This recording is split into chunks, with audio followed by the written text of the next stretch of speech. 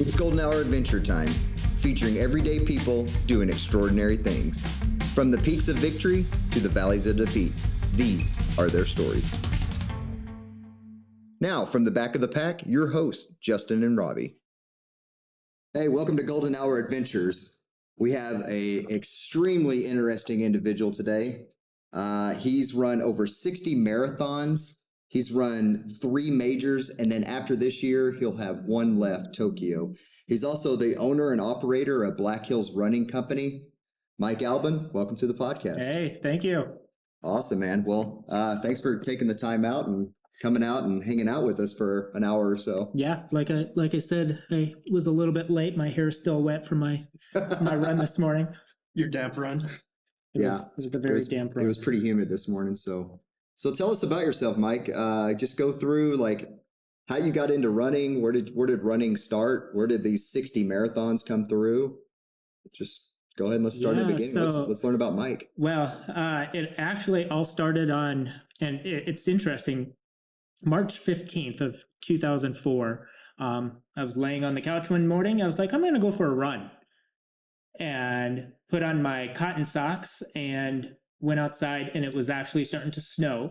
I made it about a half mile, and it was a long walk back to the house. And that's where the adventure started.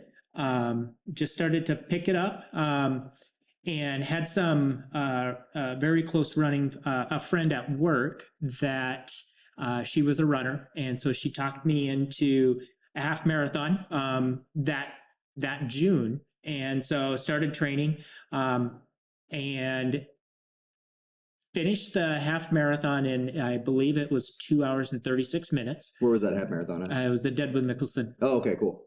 And I remember getting done, and we were starving. So we went to Qdoba, and we were so sore that we couldn't even get up onto the curb to get in. So we had to take the little ramp to get up into Qdoba. It was awful, but I loved it and immediately signed up for my first marathon that October. Which one was that? It was called the Mount Rushmore Marathon. It started at Mount Rushmore and it ended at Crazy Horse. Ooh. And I didn't know it at the time, but it was going to be my first ultra as well. Oh, because we got lost. And ran. It was it was before Garmin. I still had. I had my. It's when Apple came out with the shuffle with the lanyard. Yeah. So yeah, it was fantastic. I hit a deer on the way up to run that marathon, so it didn't start out very well. Seems like everything was just going perfect for you. Yeah, it was fantastic. It started to snow. And I had a group of friends that were watching me at the end, and I got lost along with a few other fellow runners, and we missed the turn, and so we ran about 2 miles extra. Okay. So it's my first ultra. Nice. And my friends were all waiting to cheer me on to finish, and they got a little bit nervous when the ambulance left because it was they were tearing down. It was my longest marathon, 6 hours and 17 minutes. But I finished, and then that's ultimately where I was a little traumatized with the marathon for a little bit. So that was in 2006. I did not run my next marathon until 2009. Okay. I did a couple of halves throughout that stint, but I did not get the gumption up to do my next till 2009. But I had a running buddy that I ran with through that time, and so he talked me into doing Salt Lake City, and not only. My goal was to come in 4 hours and 9 minutes. I don't know why I picked 4:09, but that was my goal. That's such a random time. There's probably some pace involved in that one. Yeah, it was.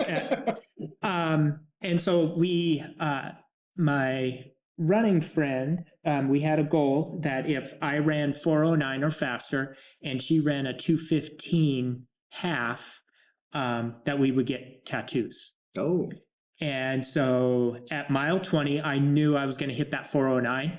I actually ran a 356 Oh, that day.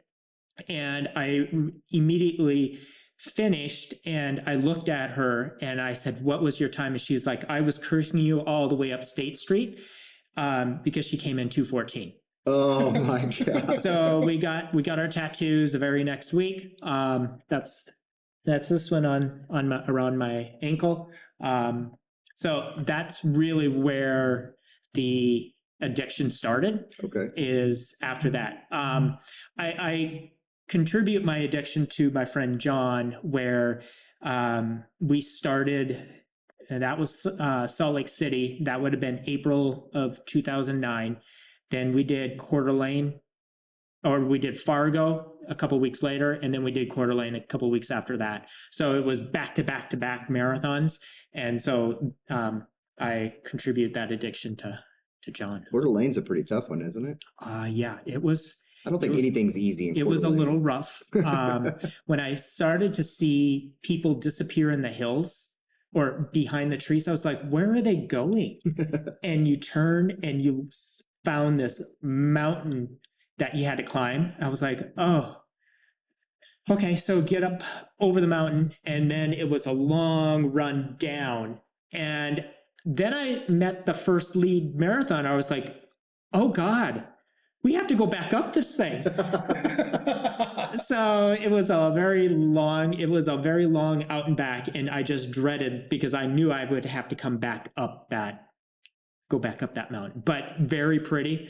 And got a lot of, found out, I lived in Montana. I grew up in Montana, but I've never driven the entire length of Montana until that year. Oh, okay. And it's a very long state. It is. Very long. It's beautiful though. Oh yeah. But I grew up in Sydney, Montana. So it is where people say, "Where's that?" And I was like, well, I was almost North Dakota and almost Canadian. So kind of puts that in perspective of the very most eastern part of Montana, right on the Yellowstone River. Nice. So 60 marathons, is there a goal to run a marathon in each state? There is. So yes, I'm actively trying to get through all of the states. I conquered a lot of the states, and that goal didn't start to transform until probably about 8 years ago. I kept going back to the same marathons over and over again. So I've repeated Utah and Montana and South Dakota several times. So I kind of hurt myself on that front. But yeah, a lot of the states are now East Coast. And so just going to keep chipping away at it year after year. Well, there's some cool marathons out on the East Coast. Absolutely. Like the Northeast, like you got to go out there in the fall and run some of their marathons. Yeah. And that the picture that I just sent you that you'll post is one I have some very addictive running friends right now. One that has run over 260 marathons. Yeah. I'm an easy sell. So I get a random text and says, "Hey, do you want to go to Rhode Island or New Hampshire?" I was like, "Sure, I'll go to New Hampshire." So we went out there last October. My coach said, "Don't lose your head." And I was like, "I won't." And I finished. I sent him my time. He's like, "That's not what we agreed upon." But it was fantastic. Just beautiful country out there. It was nice and cool weather. I just loved it. Just had a great time.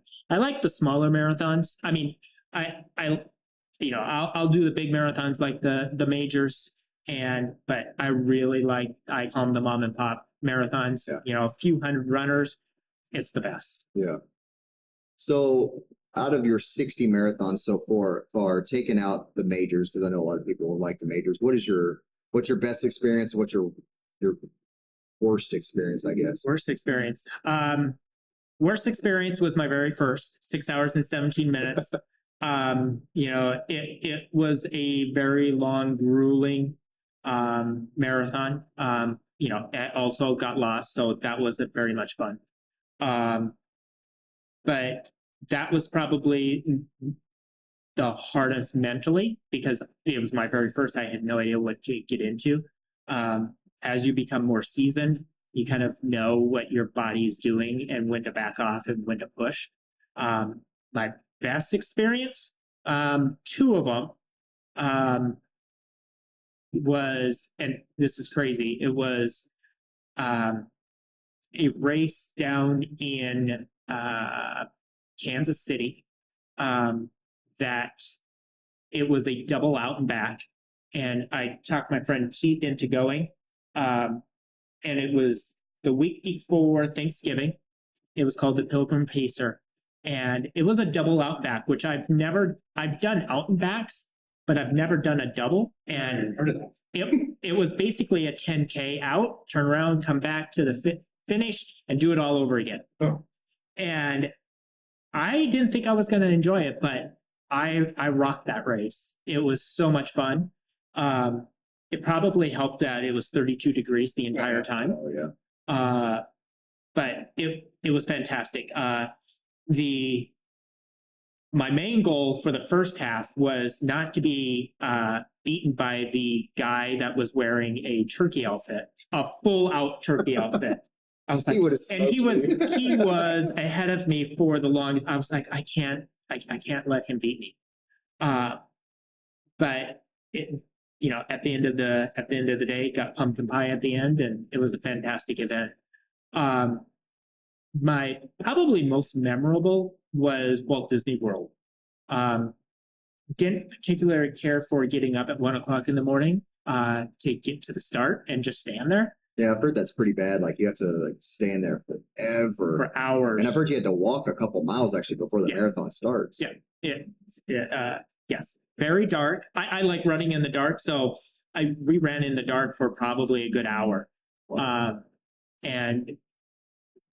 But that day I just felt so good, and I just kept surging, getting faster and faster. And I finished, it was a PR for the longest time at 3:23.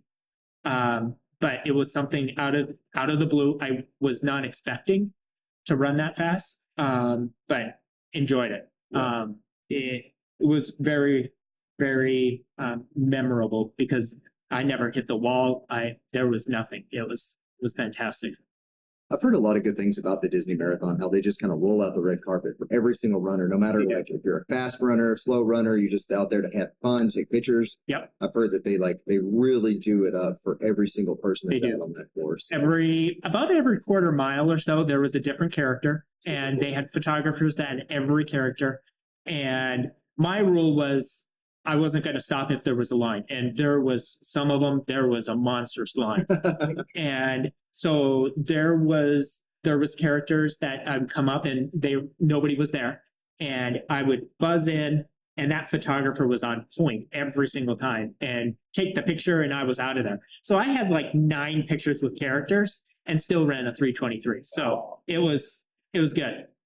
That's super impressive. So speaking of PRs, what is your PR? PR is 3:03. Okay. I ran that out in Washington, in the mountains out there in the Cascade Mountains, the super marathon. Fantastic event.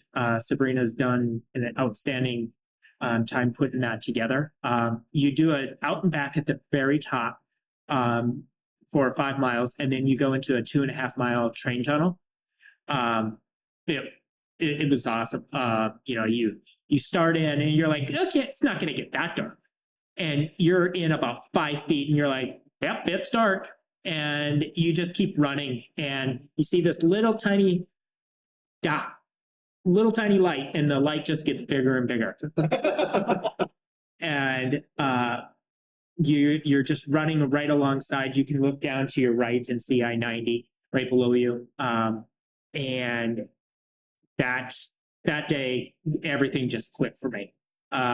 I was starting to get a little fatigued at about mile 23, where I slowed up just a little bit, but I came in 3:03, was super happy with it. My goal was 2:59, and those last 2 miles caught me. And if you're running a 6:45 pace and then you run a 7:30, you lose that minute very quickly. So, but still happy with it. It's 3:03. I'm still trying to chase it. My old body is wearing down, so now I'm more into let's just keep it under 3:30. Yeah. And just enjoy. Sweet. So fueling, what do you use for fueling, helping you out along these to do a 3:03 marathon? Surely you're using something. Yeah. So typically it's Gatorade water at the aid stations, but ever since I started with my coach, he is very much, you have to take in nutrition every 30 minutes, bottom of the hour, top of the hour. And that's been my go-to every single race since I've been with my coach. And it's really testing, things. I was really into cliff shots a lot. Well, at the very beginning, I was into the jelly beans. And my running partner, John, that I first started running with, he didn't particularly care for the jelly beans because they would click in my pocket. It's nothing more annoying than your running partner, like sloshing water or. I have music in my ears a lot, and John never wore music. And he's like, "You've got to take those jelly beans out of your pocket. I can't take it anymore." And funny backstory to that. Also, I listened to some of my music really loud. And he's at one run, I was listening to it so loud that he's like, and on repeat, because I'm a repeater. He goes, "Can we listen to a different song?" I'm done with this song. So speaking of music, what are you listening to? Anything and everything. Okay. You're jamming some Mozart or? I plead the fifth on that. No, Music Box Dancer, the remix of that, I've listened to more times than not. The 6 hours and 17 minutes, this is probably going to make people cringe, but I actually, and again, on the lanyard, old Apple Shuffle, so I had to manually repeat this song, and it was Kylie Minogue, "Can't Get You Out of My Head." Nice. For 6 hours and 17 minutes. People are like, "You are absolutely insane." But it got me through that race. Music, it's anything and everything from country to dance mixes, down to Du Hast, the Rammstein. Yeah, okay. That go a little hardcore. A little bit. It goes from George Strait to Rammstein. Exactly. And I was going to say more, you hear Rammstein, and then very next is Call Me Maybe. Okay. Carly Rae Jepsen. Yeah. So, it's very eclectic. That's the kind of music I do like listening to, that like Call Me Maybe, like that little pop stuff when I'm, just kind of out by myself and cruising. Like I do listen to that as well. I'm not gonna lie. I have a rolling shuffle of music as well. But yeah, I'm very intrigued and always inquisitive of when you pass runners and they have headphones in, you're like, what are they listening to? Yeah, it's very much something that was like, they're listening to Carly Rae. If I'm on a long run through the trails just out there by myself, I'll usually listen to a podcast or a book. I've heard that, and I don't know.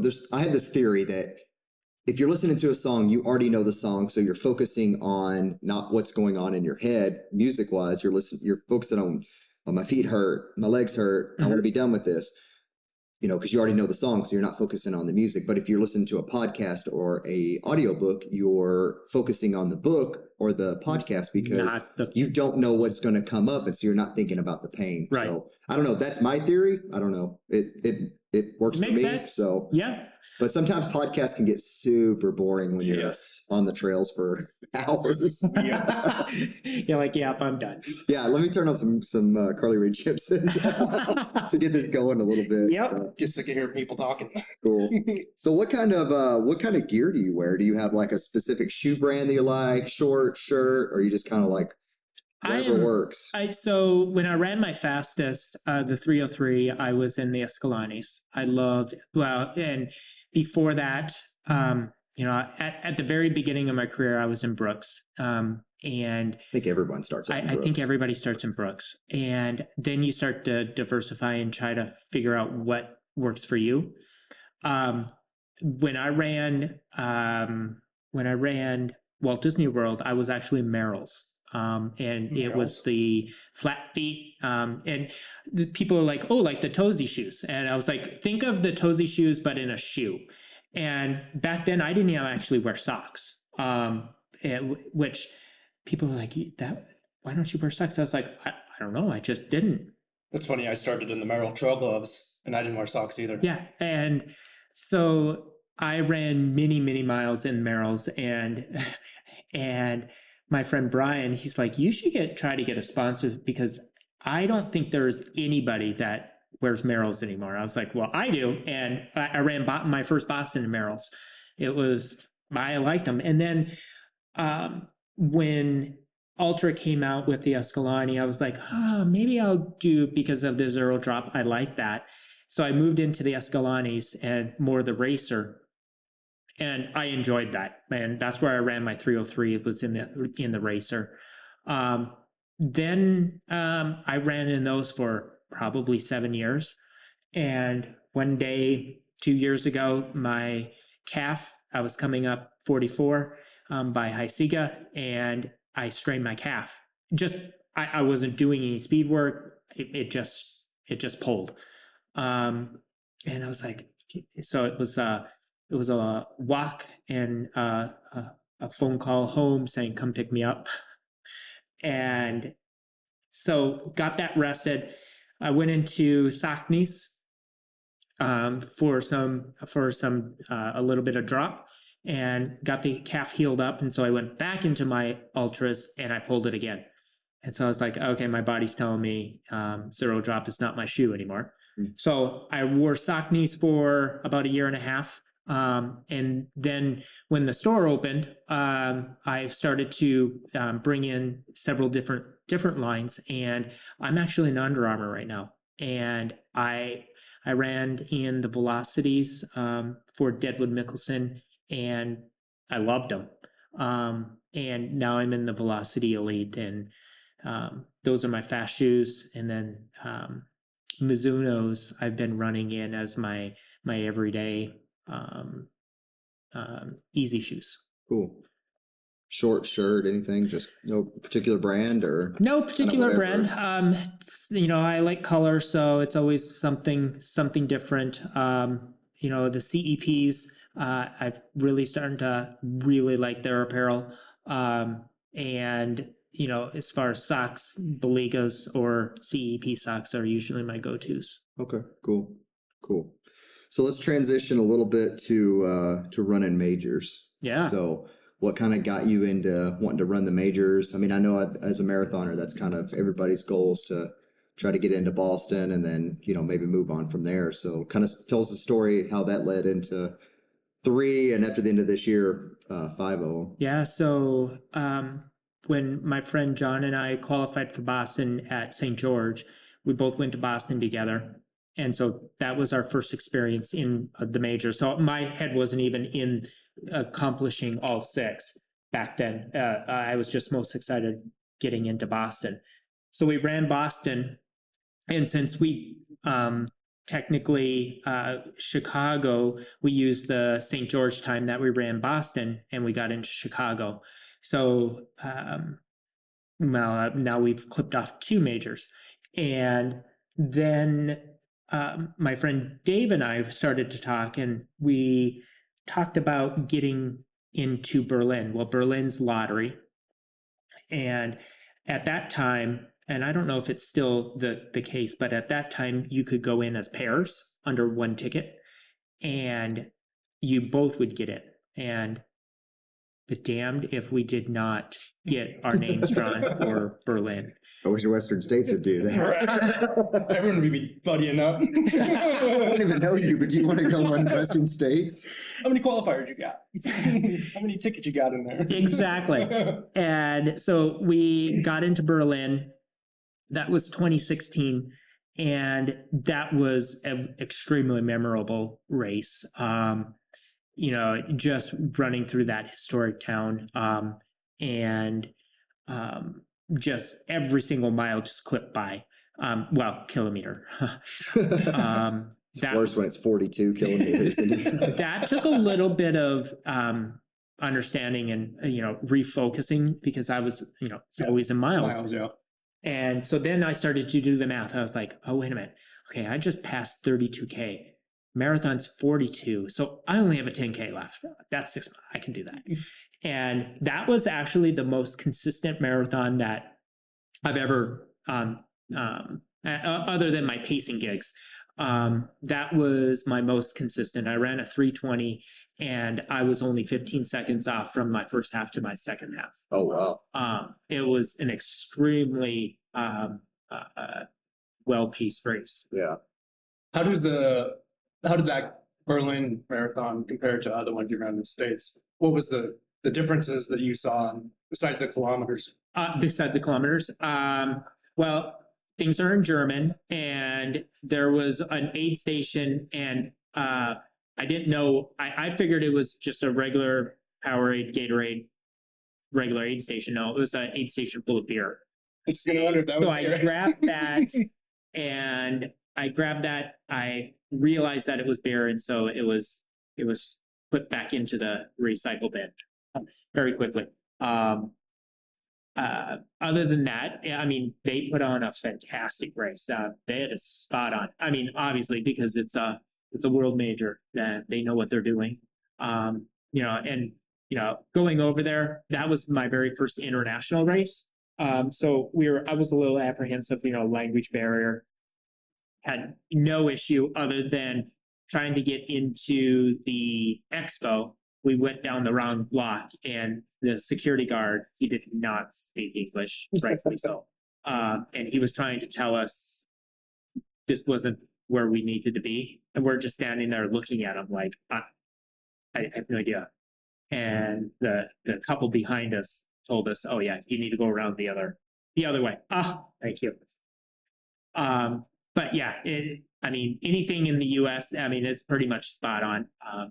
They know what they're doing.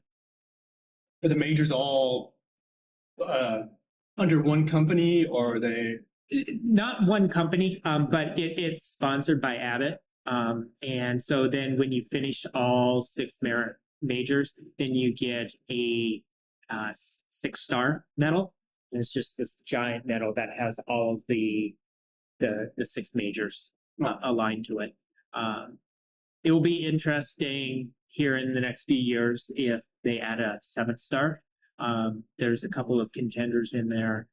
I know Sydney, Australia is vying for that 7-star. So there's a lot of publicity around that, and a lot of big names coming to those races for those majors. So you need to go run your 6-to-1, so you can get the 6-star, and then you need and then they'll change it, and then I need to go to Sydney. But then you have Australia. both medals. That'd be Exactly. cool. Yeah, I like it.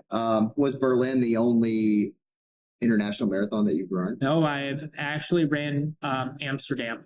Amsterdam was right after the super marathon where I ran the 3:03, and I finished the super marathon on the ferry ride across the way in Seattle. I signed up for Amsterdam thinking that's a flat course. I think I could do a sub-3 there. And everything was going really well. And until one very chilly morning, I pulled my hamstring, and I actually heard it snap. And that was about a month out from Amsterdam. So I was letting it heal, doing really well. And so I was like, I'm running Amsterdam. I'll just run it slow. And I hit the checkpoint. I think it was a 1:45. I hit that checkpoint or the half marathon. It's like actually feel pretty good, and the leg is feeling good. And at about mile 16, I felt the heat uh, where it first snapped. I was like, uh-oh. And that was a very long 10 miles. It was a walk jog. But I finished 3:56. But that walk jog 3:56. Yeah. But that put me out for so that was in October. That put me out until February. Oh wow. That hamstring just was not healing. And I had Boston coming up. And so then I started to really panic. And I mean, I was going to anybody and everybody that would do something to help fix me. Physical therapist finally got me on the right path.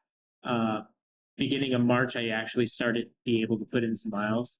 My longest run then was an 18 miler before Boston. So Boston was just a victory lap for me at that. That was 2019. So yeah, that was my last international race, and now here upcoming in 45 days or so, I'll be running London. Awesome. So you mentioned when you were running Berlin that was your most consistent pace other than your pacing gigs. Yeah. So how do you get into pacing? What marathons have you paced? I have paced several. My very first gig was at the Rock and Roll Half Marathon in New Orleans. Super marathon. Her name's Sabrina, race director. She also has the Super Pacers. So she asked me to pace the half, and so I ran the 1:45. Best time of my life. Oh my gosh, I had such a good time. What's funny is I was standing in the corral in New Orleans, and this guy comes up with his, I think he was probably 12-year-old son. And he looks at me and he's like, you need to stay with him the entire time. And I was like, okay, now I'm a babysitter. Fantastic. So we started running, and that kid stayed with me the entire time. It was awesome. It just lit the fire in me to help give back to the community, or the running community in this way. So that kid finished. I said, good job, buddy. And I was like, ooh, he doesn't look very good. And he throws up everywhere. And I was like, oh no. And, being 12, he got a little bit embarrassed and he walked away. And so I'm standing there waiting for the next pacer to come in to hand to get his pole. And that kid came back, gave me a hug and said, thank you. And so I was like, this is what I'm going to do from now on whenever I can give back, and give back to pacing. So I started that. Then Sabrina talked me into going down to Florida, and Tacoma, and kind of right outside of Daytona, and ran the Tacoma Marathon. My very first one was a 4-hour, and I came in like 3:59:30. So Wow. Dead on. And I was like, I can pace, and I can pace pretty well. And so did Tacoma for 2 years. I did the 4-hour, and I think I did the 3:50. And then did what was my next one? I think Chicago was my next one. Because pandemic, everything was kind of put to the halt. And so Chicago last year, because Boston happened the day after Chicago, a lot of the pacers for Chicago opted to go run Boston. So Sabrina reached out, asked if I was interested. I was like, hell yes. And so had to send in all my credentials, and got asked to join the team. I was running the 3:50, and through Facebook, I found out that my friend Kimmy, who also ran Tokuma as well, was running the 350 pace group as well. So we were actually paced together, which was awesome. And we absolutely nailed that. We came in 349, like 35, 25 seconds under our goal time. So it was fantastic. Very memorable. In Chicago, it's funny when you're pacing, there's like an imaginary line between the pacers and the group. Nobody jumps ahead or pushes the pacer a little bit. So all you hear is these footsteps behind you. And I mean, when you're pacing, you probably should not be wearing music. Right. You should be talking and encouraging and stuff. But I was like, there is so much footsteps. I mean, you couldn't even hear music because it was just a thunderous pounding of feet behind you. But yeah, we nailed our time. So we're both going back this year, 350 group. So it will be an interesting fall because I'll have London on October 2nd. And then I get back that Tuesday, and then I turn around on Friday to pace Chicago. That's got to be super rewarding to be a pacer, because I would imagine it's like that's someone's goal that they've been working towards for, probably the whole year. They got into Chicago and then they're, just over the moon that they're running, and they have a goal like, I want to run a 4-hour marathon. And you helped probably hundreds, if not maybe a couple thousand people achieve that goal. It's got to be very kind of rewarding, it's extremely rewarding. And I'm sure people have come up to you and yes, like, thank you so much. I couldn't have done it without you type thing. Like, that's super cool. It's very, very neat. And some of my very good friends I've met out on the course. There's 2 Tracys from Tokuma. I remember both of them. They both qualified for Boston. It's just very rewarding. I mean, you're out there for 3 hours and some minutes with them. So you get to know them, who they are, what they do. You kind of have to understand how humans work. You're like, I'm sometimes a little chatterbox, and sometimes people don't want to talk. And so I was like, okay, it's mile 23. We're going to just not talk for the next mile. Thank you. Thank you. I would imagine it's a lot of pressure too. Like, the reward's worth it once you make it to the end, but the pressure has got to be like very high. It's a job. It's a free job that you can easily get fired from. Yeah. Easily get fired from for messing up. Yeah. And everybody has their moments. People can fall apart at any time. So that's why, like Chicago, there's multiple 350 teams. And there's always 2 people with the team. In the smaller races, it was the lone stick. And if you fall apart, you just take the stick and you kind of tuck it underneath your arm. Sorry, guys, you're on your own. Exactly. I'm gonna be behind y'all. I need to stop here for a minute. Aid station. But yeah, extremely rewarding. I absolutely love giving back to the running community. I would do more pacing gigs, just to help people. I would think those pacing gigs are harder than running your own race. It is, because you have to mentally, when you see people surging, you tend to want to surge with them. You're like, nope. At Tokuma, I still remember at mile 18, people started to push the pace and started to pull ahead. And I'm like, well, I'm keeping up with them. And I looked down, I was like, that is not what I'm supposed to be doing. So I always think, I need to drag the anchor a little bit and hold back. Yeah, because people out there run their own race. If they're feeling good, they can take off. But you got to learn to kind of stay back and like, I have to get these other people that want to run the 4 hour. Yep.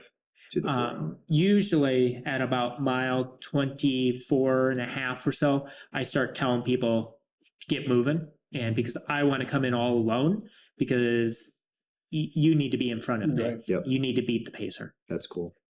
So speaking of giving back, you race direct a couple of marathons yourself. I do.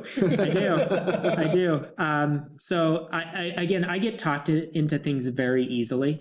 So Sundance, the Spearfish Marathon was a brainchild of Bob Kennedy up in New Hampshire that he was trying to get sub 4 in all of the 50 states. And Wyoming is very limited in the marathons that are out there. And so he came out to the hills and created a marathon that starts at Cement Ridge on the Wyoming side of the Black Hills and runs down some valleys and some canyons that ends in Spearfish 26 miles later. So, and you use that race to either check off South Dakota or check off Wyoming as one of your You start in Wyoming and you end in South Dakota. Correct. That's cool. Yep. You can't claim both in the same race. Yeah. You can claim one or the other, but you come back twice and then you can. Then you got both. And so Bob ran that race for quite a few years. I think 3 or 4 years. And then Bob's like, and he had multiple races like that around the United States and even Hawaii. And we knew that this was going to be the last year that he was going to do it. So I reached out to him and said, I don't want this race to go away. It's a fantastic race. It's a fantastic course. And so I took it over from Bob back in 19. Yes. And it was my very first gig as race director. Didn't really know what I was getting into. My friends Heather and Krista were the ones that were encouraging me to take it over, selfishly for them, so they could come run it and PR and go to Boston. So took it over and have a fantastic lineup of volunteers that helped me out every single year. I couldn't do it without them. And they do it without any grumbles. They might grumble getting up at 1 o'clock in the morning with me, but it's extremely rewarding watching that first person to the last person cross that finish line on something that you've done and put together. So extremely rewarding. And so it started that in 19. Pandemic, we were one of the very few marathons because we were so small. Cement Ridge is extremely tiny, and it's at the top of a forest lookout tower. And so transportation up there is a little dicey. And so the transportation, we only get so many buses up there. And so it's sells out very quickly. There's a cap. This year I had the most people coming, 100 people. They're all very excited. So we have a good time, and giving back to the running community in that sector. So then this year, last year, Elaine Dahl-Dunn from the Leading Ladies, it was time to pass the baton on that race. And she organized that race for 17 years. Wow. And so myself, the Mallums and Holsels, we took it over. And so here, actually next week, we will be gearing up for our first race. We added a 10K in there. And then we actually are allowing men. For 17 years, it was a women's only race. So the lady is still going to be there. So the women run first, and then the Dakota Spirit Marathon runs right after that, 30 minutes later. Awesome. Can women run in the Dakota Spirit? The Dakota Spirit Half Marathon and 10K is for everybody. Okay. But Dakota Spirit Marathon will be the men's division, and then the Leading Lady will be the women's division. That's so cool. 2 separate races. Is there a plan to maybe merge those together so you just have one marathon? Eventually, I still want to keep the legacy going, Okay. and going through. But at some point, it may transpire to that, but we'll see. Yeah. So is there any aspirations to pick up another race, or Start another race? Oh, my friend Justin, he, I'm an easy sell, so I've been thinking about it. So yeah, there's going to be some, now that we have the running company up and running, very passionate about this, very passionate about the running community. So there'll be some new things coming up. Awesome. Well, excited to hear and possibly run in the new somethings coming up. I'm actually running the Dakota Spirit Half Marathon next year, next week. So I'm pretty excited about seeing I've never run one of your races before, so it's going to be cool to experience a Mike Albin style race. So I've heard great things, so I'm looking forward to coming out. It'll be good. It'll be good. I know quite a few of us from the Runners Club are coming out to support. And even volunteering. So people giving up their time to spend with us is tremendous. Absolutely. I'll be there volunteering myself. Cool. Yes, you will. And I need to talk to you about what you will be doing. Okay. I'm excited. So we've kind of, come around the block, and we're actually recording this podcast in the Black Hills Running Company store. So as we kind of wrap up this podcast, let's kind of talk about your vision for opening the store. Where do you see the store going within the next couple of years? What was the idea behind opening up the running store? Yeah, so this was the brainchild of the pandemic. I worked at a financial institution for 24 years. And during the pandemic, they sent us all home. And I was like, I don't know. I was ready to return back to work. And they closed the facility here and kept us at home 100%. And I was like, I'm not sure if I want to spend the next 15 years in my office all by myself. I'm more of a people person.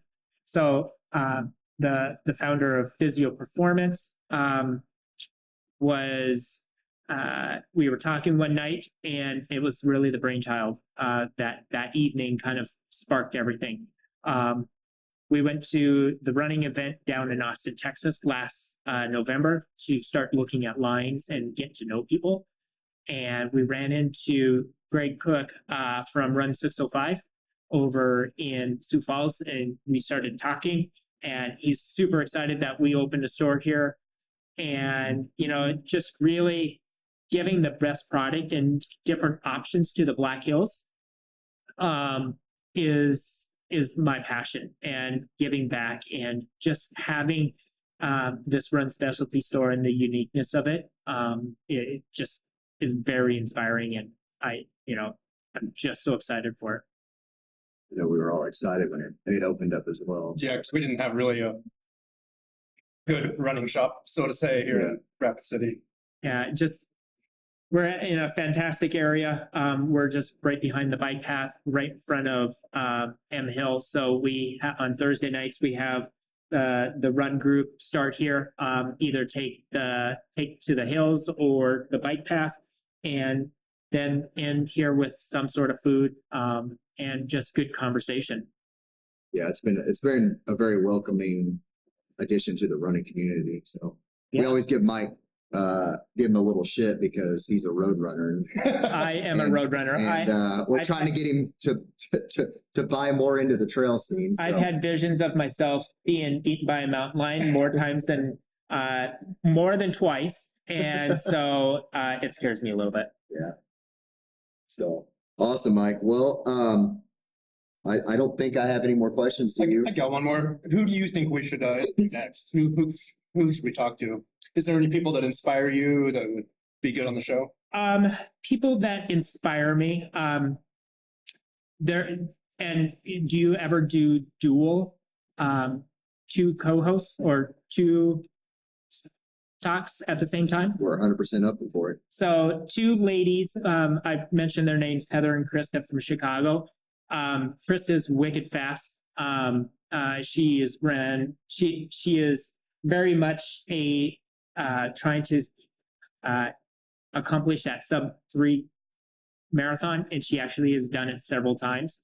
And Heather, who has done 260 plus marathons, I'll get you in contact with those two ladies. Super inspiring.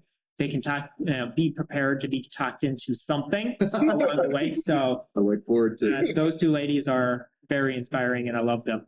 Awesome. Well, Mike, I really appreciate you coming on the podcast today. Learning a little bit about yourself. This has been great. So at the end of our podcast, we always give the opportunity to you to shout out whoever you want to shout out, give kudos to who you want to give kudos to. This is basically a time to put yourself out there. Yeah, no, anyone you want to shout out. This is open you guys for putting this on. The run group here, all of the friends and family, just absolutely amazing, and very inspirational of talking with anybody and everybody. Just the support here has just been tremendous, and I can't say thank you enough. I don't think we can thank you enough either for what you've done for us. Those Thursday night group runs are the highlight. The social hour after, people hang around, you hang out, keep the store open for all of us, even though it's amazing. Operating hours. Can't thank you enough. It's a long day, but I enjoy it. I really think that's what in my opinion, others may have different, but it's not just owning a store, it's operating within a community. And so it's all about the community, like even though the store's open longer and you're here for a little bit longer than what you probably want to be, we definitely are glad that you do allow that for us. So like I said, thanks for coming on the podcast. I really appreciate it. Look forward to hearing more from you. All right. Appreciate it, guys. Thank you for listening. This podcast has been produced and edited by Backbeat Sound. Come and find us on Instagram at backbeatsound1776 or email us at backbeatsound1776@gmail.com.